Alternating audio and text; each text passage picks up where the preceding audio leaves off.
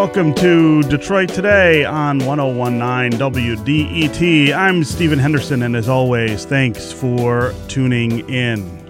You know, we fear the things we don't really understand. We fear the things that we don't really know. And if you think about the things that we don't really understand or know right now in America that are right in front of our faces, Islam is one of the things at the top of that list. Think about the things that you hear people say about Muslims in this country. Think about the things you hear people say about the Islamic faith in this country. Think about if you have a conversation with somebody about Sharia law. Do you really know what that is? Do you know what that means? Do you know what people who practice the Muslim faith believe about Sharia law? How does Sharia law fit with the Constitution of the United States and the other laws that we have on the books? Is it in conflict? Is it in constant conflict? Is it in integral conflict with the laws that we have in this country? A lot of people would have a reflexive answer to that question, but I'm betting if you pressed them on it, they'd be hard-pressed to come up with the details, to really explain what's going on. We want to spend much of the hour today talking about those things that we fear, the things that we don't understand about Muslims and Islam, Sharia law, and the United States Constitution. And we want to do that with some guests, but we also, of course, want to do it with you. Give us a call at 313-577-1019. That's 313-577-1019. If you want to join the conversation, tell us what you think about Sharia law. Tell us what you think that means. Tell us what you think that looks like, and whether you see examples of that in this country. Tell us what you think about the idea of Islam and people who practice Islam being part of the other in this country, not seen as entirely American the way other people are. I'm really curious what you think about it. You can be totally honest, and of course we want to discuss this rather than point fingers at each other. But let's be clear, the context here is about finger pointing. The context here is about pushing people away. And let's also be clear about the fact that this is not new. There's no question that President Donald Trump has raised the stakes in the conversation about Muslims in this country, and Muslims who come here from other countries. But he's not the first person to do that. If you know anyone in the Islamic community here in Southeast Michigan, which is one of the largest, of course, in this country, you know that for years they've dealt with this idea of othering. You know that the Obama administration was very aggressive in the way that it dealt with these fears of people from other countries, these fears of people who practice a religion that is in the minority in this country. So it's not new. It's something that's been with us for a long time. There's no question that it is at a heightened tension right now because of the things that the president has said, because of the things that the president is doing. But I think it's a great opportunity for us to really try to clear up truth. What is the truth about Islam? What is the truth about Sharia law? What is the truth about how all of those things interact with American life and American law? We had hoped to speak today with an expert on Islamic law about these misconceptions, and specifically about misconceptions about Sharia law. She was scheduled to be here in the studio to talk with us about that, but we got word yesterday that she had been facing some death threats. She was coming here to give a speech locally, and people had found out about it. They didn't want her to come here to talk about this issue. Later in the day, yesterday, she was detained in an airport, which caused her to miss her flight, meaning she won't even be able to be here today to talk with us. That's an example of exactly what we're talking about, isn't it? This idea that people can't travel freely in this country if their last names look a certain way, if their skin color looks a certain way, if they dress a certain way. This is all rooted in fear. This is all rooted in misunderstanding. This is all rooted in ignorance. And the only way to get over that is to be able to talk about it, to have a conversation about what this all means, what it all looks like, and what we really have to fear about the world around us versus the people who are our neighbors. Of course, we don't know all the details of what happened to the guest who was going to be here today. It's certainly something we are going to look into and try to figure out what happened to that. But the question is, why do people have to go through this in a country that we consider to be the freest on the planet? And what protections do they have when there's clear evidence that they're being targeted, when there's clear evidence of discrimination? Again, 313-577-1019 is the number to join the conversation. That's 313-577-1019. You can also go to the WDT Facebook page and put your comments there, or you can go to Twitter and hashtag Detroit Today. We will work your comments into the conversation. Joining me now to talk about this issue is Khaled Baidoun, who is an associate professor of law at the University of Detroit Mercy. Khaled, welcome to Detroit Today. Yeah, good morning. Thanks for having me. Yeah. So as I was saying there, I really do believe that all of this is rooted, all of this fear, all of this reaction is ultimately rooted in not understanding, not knowing, not having learned about what Islam is, what Sharia law is. I hear that bandied about all the time. People say, for instance, they're practicing Sharia law in Dearborn. I can't tell you how many emails I get that tell me that. Let's start with just a sort of basic understanding of what those terms mean and what they mean specifically to people who are of the Islamic faith who live here in the United States.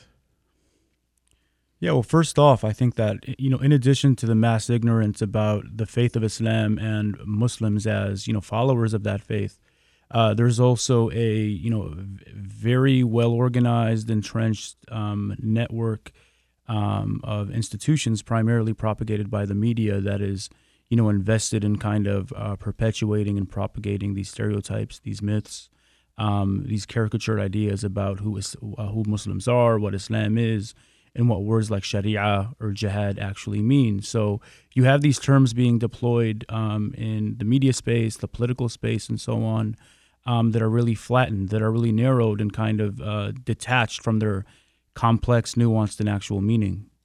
And what do those terms mean? I mean, I think most people have a basic understanding of what it means to be a Muslim. Mm-hmm. Probably the understanding doesn't go much past that basic understanding. But how does that relate to these other terms we hear, like Sharia law or jihad? What do those things mean? Well, it's first off, I think the baseline is to first understand that Islam is a very heterogeneous faith in terms of race, ethnicity, identity, also in terms of spirituality, various schools of thought, which means that its followers are also very heterogeneous, right? Islam is anything but a monolith. So when you talk about the idea that Islam and Muslims aren't a monolith, terms like Sharia, for instance, are kind of defanged, right? They're far broader. Sharia law just means Islamic law, right? And in the same way that American law is up for debate, the way we interpret the Equal Protection Clause, for instance, is going to be contingent upon our specific life experience, our worldviews, and so on, right? That's also true for Islamic law. That there's a range of schools of thought. Some kind of gravitate toward, I would say, the progressive spectrum, and some are more conservative in nature. But it isn't a cogent kind of consolidated body of law in the way that the media makes it out to be. Yeah. When I say something like the word jihad, for instance, and people say that to me, yep. They use it as a pejorative, right? It is again a word to whip up fear about Islam, but that word actually means a number of different things, is my understanding, in the Islamic faith, and they don't all have negative connotations, and that's part of the problem, isn't it? That it can mean different things. Yeah, it means a range of things, and I think when it's referred to in the scripture, it primarily means an individual internal struggle to essentially maximize one's piety, right, to become a better person, essentially. But you have primarily two texts that are kind of taken out of context, which caricature that term to mean, launching war or declaring war against the West. So again, it's premised in ignorance, and not only ignorance, but the idea that this very, kind of deviant interpretation of the term is what's being perpetually kind of relayed in the media. Yeah. This is Detroit Today on 101.9 WDET. I'm Stephen Henderson. My guest is Khaled Badoun, who is an associate professor of law at the University of Detroit Mercy. We are talking about Islam and the law. We are talking about the terms that get associated with Islam and the law, Sharia, jihad, these things that we hear people say as a means of whipping up fear about the Islamic faith, about as a means of whipping up the sense of otherness that we sometimes see surrounding the Islamic faith here in the United States. What do you think about those things? What do you know about those things? What do you really know about those words and those terms and those ideas? 313-577-1019 is the number to join the conversation. That's 313-577-1019. You can also go to the WDET Facebook page, put your comments there, or go to Twitter and hashtag Detroit Today. We will work your comments into the conversation. Let's go to Bob in Auburn. Bob, welcome to Detroit Today. Hi, Stephen. How are you doing? Good. How are you? I'm excellent. I just called to one of your comments sort of made me think about my views on the faith of Islam and sort of my experience and growth and my understanding.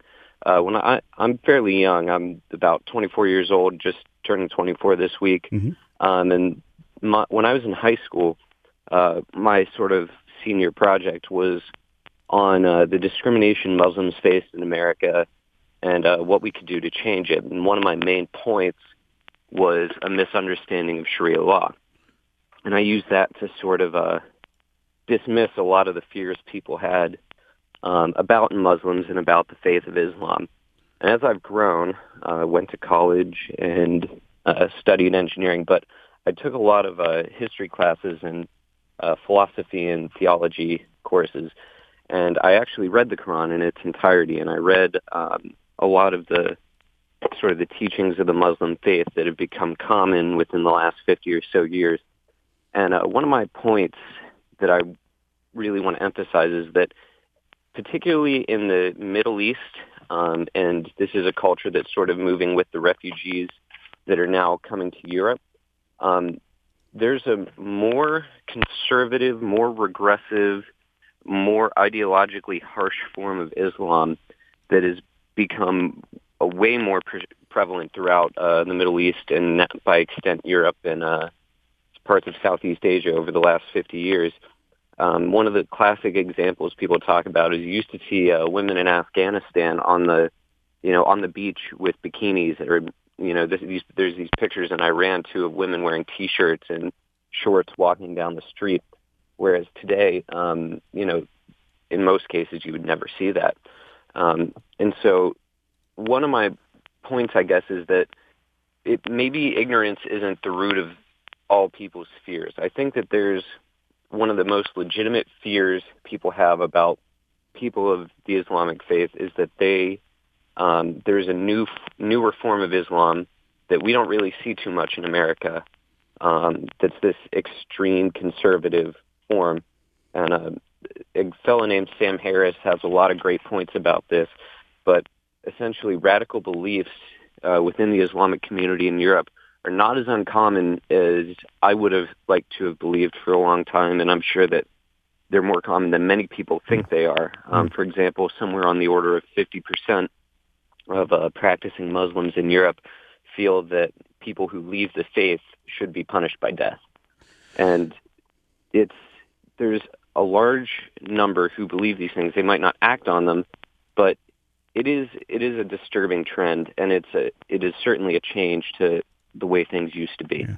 Bob, I really appreciate your call and your sharing the journey that you've taken in terms of actually trying to find out about what Islam is and is not. And I want to commend you, obviously, for trying to do the work and trying to put the effort in there. And a lot of people don't. I may not agree with everything you said there, but again, I appreciate the call and the comments. Khaled Beydoun, I want to give you a chance to answer what Bob is saying. He's saying that essentially there's a radical wing of Islam that is taking over the faith, maybe more prevalent in Europe than it used to be, and that is maybe the cause of this fear about it. How do you answer that? Well, it's first off, it's really important to kind of recognize that refugees typically come from very challenging economic circumstances, and those economic circumstances lend themselves to more conservative interpretations of faith and exploitation from religious groups. I mean, we see that very commonly here in the United States. If you go into destitute parts of the South, destitute parts of Detroit, for instance, you have very conservative interpretation of Christianity, evangelical perspectives, which spur really violent, hateful ideology. I mean, the alt-right comes from that, very same source, right? You have the KKK, for instance, come from that very same source. You have white supremacist factions coming from oftentimes very conservative and violent interpretations of Christianity. You have this country's rich history of, enslavement, xenophobia, and so on being justified by faith. So whenever you couple poverty and difficult economic circumstance with religion, it typically leads to, more conservative interpretation of faith. And whether that's refugees coming from Syria or war-torn countries in the Middle East, or whether that's individuals coming from the Bible Belt in this country, the formula renders the same interpretation of religion. And one of the things that's really interesting, I think, is the difference in the way we describe those things. So when it's Islam, we apply the tag of terrorism to it, and that's something that it gets an immediate sort of emotional response from people here in this country, people around the world, really, that fear of terrorist activity. When it's white extremism, for instance, which we don't see a small amount of in this country, even though some people might want to argue that we do, it doesn't get called terrorism. The president himself, in his address this week, talked about the actions that were taken in Kansas against the Indian citizens, and tried to sort of paint that in an empathetic light. But he didn't call it terrorism, the same way he talks about Islam and Muslim Americans as being a threat for terror. And I think again, Bob's point is not, I think Bob's point that the fear comes from this radicalization is not wrong. The question, I think, is why don't we fear radicalization across the political spectrum and across the cultural spectrum? Yeah, Trump went ahead and mentioned San Bernardino, Orlando, and cities where the culprits were Muslim or nominally Muslim.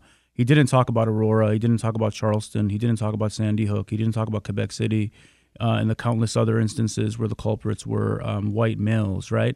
I think the unfortunate reality in this country is that the word terrorism, politically speaking, and even the way it's legally deployed, has come to be conflated with Muslim identity.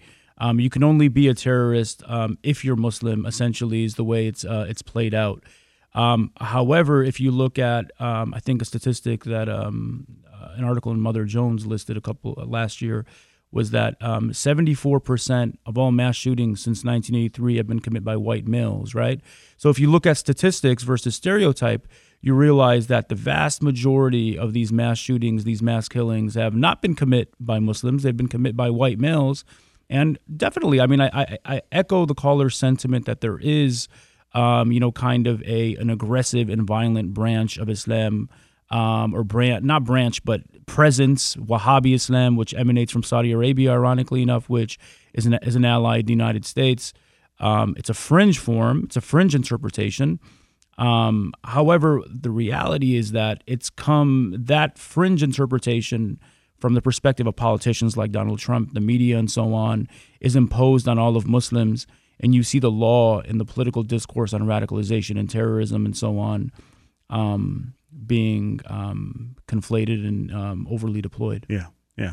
Again, 313-577-1019. You want to join the conversation? 313-577-1019. What do you think of Islam and Muslims? Do you understand what that means when someone says they are a Muslim? Do you understand what it means when someone talks about Sharia law or jihad? And how similar or different are these things from other forms of religious extremism, Christian extremism in particular, things that we see in this country, extreme acts that are justified by Christianity? Are they different? Is there some fundamental distinction to be drawn between that and people who do things, radical things, in the name of Islam? Again, 313-577-1019 is the number. Go to the WDET Facebook page, put your comments there, or go to Twitter and hashtag Detroit Today. Matthew in Harper Woods, you're next. Yeah, on the refugee thing. I didn't guess. Is your guest a Sunni or Shiite? I didn't catch. Are you Shiite or Sunni? I'm Muslim.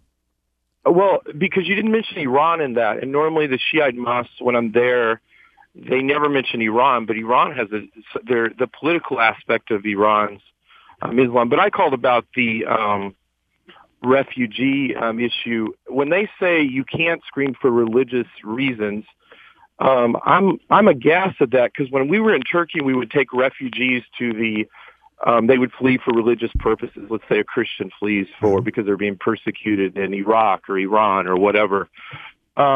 They would absolutely be screened. Like, we would have to make sure they had a baptism certificate. They'd have to go before a council. And so when people make this argument that they don't ever screen for religion, that's absolutely false, because the refugees have to prove why they're being, and that doesn't mean they're accepted as a refugee. Right, Matthew. I think you're talking about something slightly different. So, screening to be sure that someone is the victim of religious discrimination, in other words, to verify that that's the reason they're being persecuted, is somewhat different from, for instance, saying, if you are of this particular religion, you may not immigrate to this country. Do you see what I'm saying? I know the best way to approach them, and I know a lot, is first as a human, then as their belief. Because it drives me crazy when people assume massively that, let's say, you're a Muslim, so you're a terrorist, or you're a Christian because you're that. It's like we have to, if you really want to know how to approach a Muslim, Christian, start with, hi, my name is so-and-so, because at the end of the day, we're all people on a journey. Then we can talk about the basic beliefs. But I think, Stephen, one thing you said, it's not just the teaching, but it's like, let's approach people first as people. Like, some of you who've never been in a mosque, you say these things about Muslims. Why don't you actually initiate tea or initiate doing something? So I don't know. The humanity of the issue is we can talk about the teaching, but I think it has to start with, we're all people on a journey, and approach somebody not as a Muslim, Christian, Jew, whatever. Matthew, that's a great. Who are you? That's a great point. Great sentiment. Thank you for calling and making that point. Let's go to Sam in Detroit. Sam, welcome to Detroit Today. Good morning, and hi to your guest, and thank you for the opportunity. Just want to ask your guest, Dr. Baidouni, just to highlight that the majority of victims of the terrorism acts in the Middle East. Oh, Sam, did we lose you there? We lost Sam. Sam, call us back if you get a chance. We'll get you back on the air. Let's go to John in Dearborn. John, welcome to Detroit Today.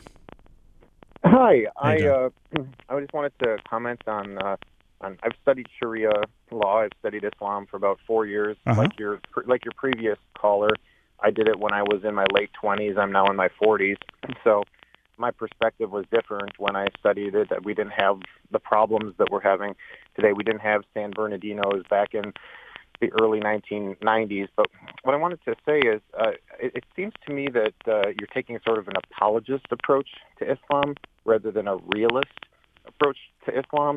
And I think that what we're going through in this country is sort of we're trying to find a balance so that we don't end up like Europe today. And if you wanted to roll the clock back a little bit, all you have to do is take a look at the country Lebanon, which used to be a very peaceful country where you had a mix of Christianity, Islam, and I think it was primarily just the two. But when you ended up with a violent conflict there when Sharia asserted itself, with the Muslim guests who were in Lebanon, you end up with a country that was completely at civil war. It was a complete mess. And here in America, we want to try to avoid that. If you actually take a look at what Islam means submission. And when you take a look at what Islam isn't just a religion. Islam is government. It is religion. It is your entire identity, and the two can't be separated out. So when the person says that they're Muslim, it means that they submit to this religion, which means it's not a compartmentalized thing. Yeah, John, where did you get that? Where did you learn that? Oh, you can look. It's in hundreds of different books that teach about Islam. I mean, written by Muslims or written by other people? Of course, by both. I mean, yes. I mean, to truly learn Islam, you have to go in. I mean, I've got friends who are imams. I've got friends of mine. I mean, I live in Dearborn. Mm-hmm. I mean, I cross paths with Muslims every day. My neighbors are Muslim. Yeah, John, I appreciate the call and the points. I want to give Khalid Beydoun a chance to respond to it. Go ahead. Yeah, I think the last caller's comments are very emblematic of the idea is that people often decide who Muslims are, even when they're living amongst them. So, this guy, John, I think his name was, lives amongst Muslims, lives in Dearborn, obviously, which is a big community of Muslims, but has already decided in his mind who Muslims are and how Muslims behave in a very caricatured way. Instead of asking Muslims, how do you conceive of your faith? How do you think about your faith in the United States? How do you reconcile your faith with being an American, right? That is the issue, is that even when individuals are living amongst Muslims and part of their community, they have these really rigid ideas of who they are before actually asking them how they go about living their lives. Yeah. Well, what he was saying there, that there's no way to separate the religion from control of the state. Mm-hmm. Is that a part of Islamic belief? Again, Islamic belief is not monolithic. If you were to ask a Catholic how he or she believes, you're going to get one opinion from one Catholic versus another Catholic, right? You might have a Catholic who believes in theocracy, right, and kind of looks at the Pope as being the highest both religious and political leader. You'll have another Catholic who is far more tempered in the way he or she views their faith. That is the same kind of consequence you'll get from surveying Muslims. Not distinct from Christians, not distinct from Jews or Hindus and so on. There isn't one monolithic, one uniform way in which Muslims behave and respond and practice their faith. Should we be fearful, though, then, of those Muslims who believe in conflation of religion and state? Should we be fearful of, as John brought up, this idea that Islam means submission for some people? Well, I don't know that fearful is the right term. I think you might want to be, mindful of the idea that isn't the way this country works, right? If we look at the First Amendment, we have the two religion clauses. We have the free exercise of religion, which affords every individual the right to practice their faith as they see fit. And then you have the Establishment Clause, right, which says that there is a separation of church and state.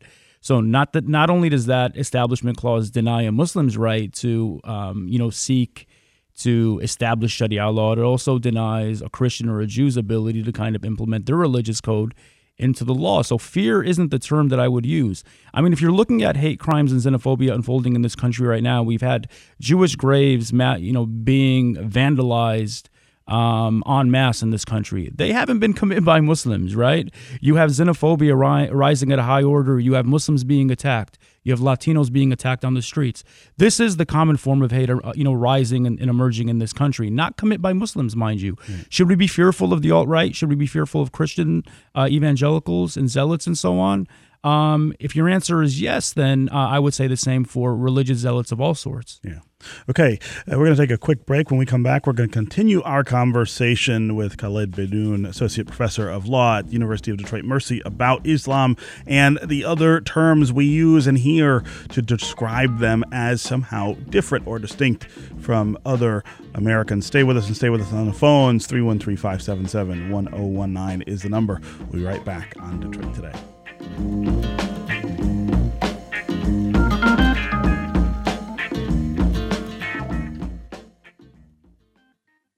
News, music, culture, and community. every day. Every day. Every day. On 1019 WDET. Detroit's public radio station.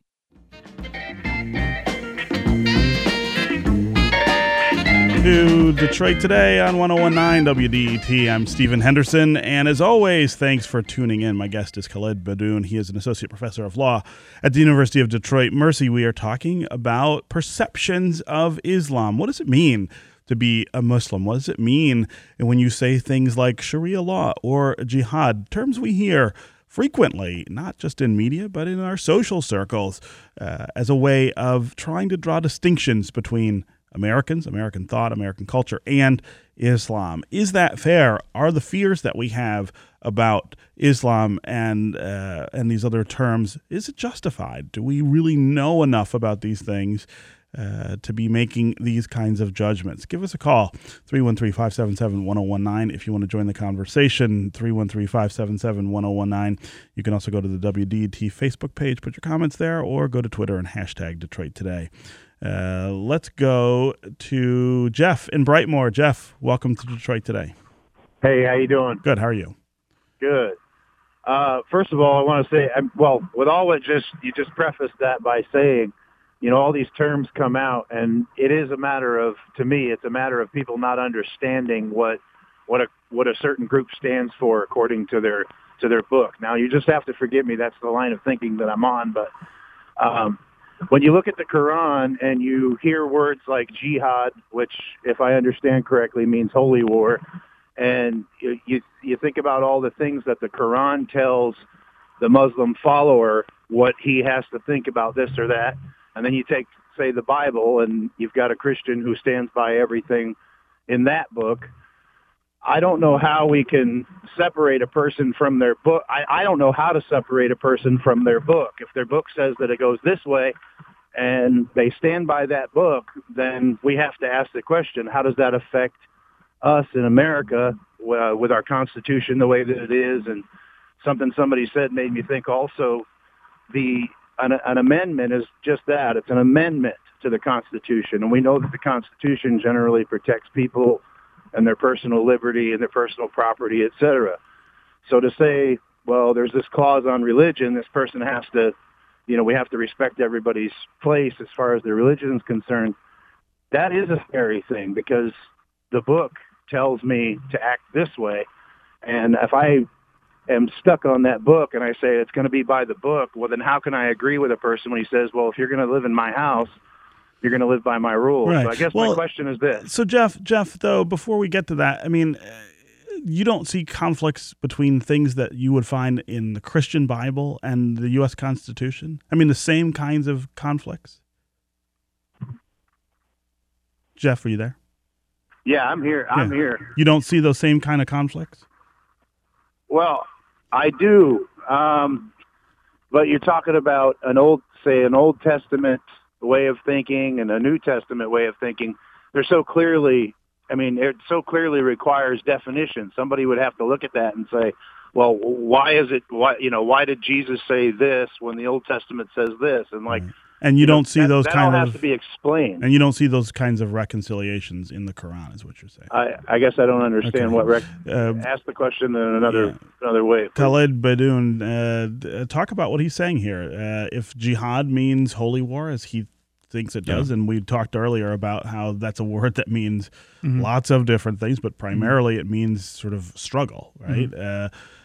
Again, how do you answer someone like Jeff, who obviously sees a conflict between these terms, these beliefs, and our Constitution? Yeah, I would challenge Jeff to read the entire text, and he'll find that the vast majority of mention of the word jihad deals with, again, improving one's spirituality and improving one's, kind of like ethical standing and so on. And you'll find that the vast majority of mention of jihad deals with that. I think Jeff is not exceptional in the sense that much of the country views jihad in these very fringe and narrow terms because that's all they hear. The media conditions him to think that.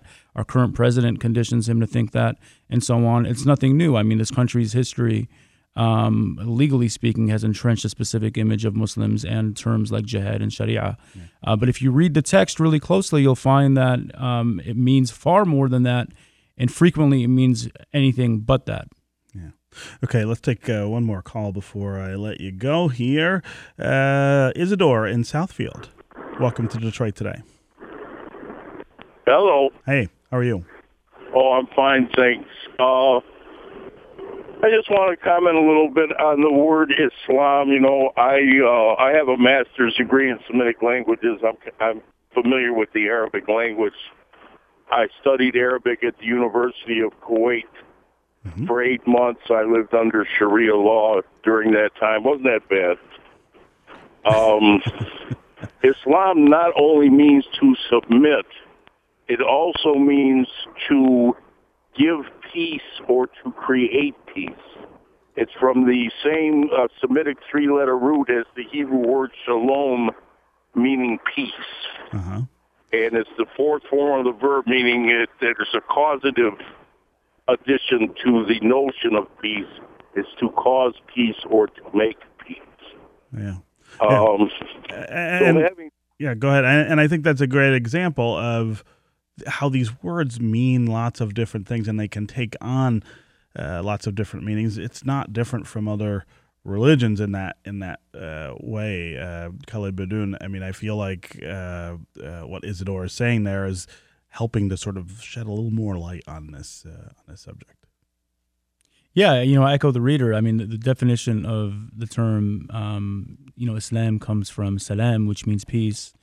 And to submit to the faith. So, but I think it's important to look beyond the meaning or title of the faith and to actually investigate what the faith encompasses, right? So that's the challenge, I think, for Americans at large who aren't familiar with the faith, is to kind of look beyond the stereotypes, look beyond the superficial titles and so on, and to really investigate what the faith might mean, and more importantly, speak to Muslims, right? I think you'll find that Islam is practiced in a range of ways. It's practiced diversely. The vast majority of Muslims in this country are not Arab or immigrant, right? They're indigenous and they're oftentimes black and so on. Yeah. And that if you humanize the individual, you realize that the faith means far, far more. Yeah. Okay, Khalid Bidun, Associate Professor of Law at the University of Detroit Mercy, thank you very much for being here on Detroit Today. Thanks for having me. Yeah, and obviously this is a subject we will be coming back to. Our listeners are very interested in it, and there's a lot of things we need to talk about. So we will schedule a future session about this same topic some other time. All right, coming up next, we're going to catch up with the folks from Freedom House to talk about what they do for refugees here in Southeast Michigan and a potential threat to their future existence. Stay with us on Detroit Today.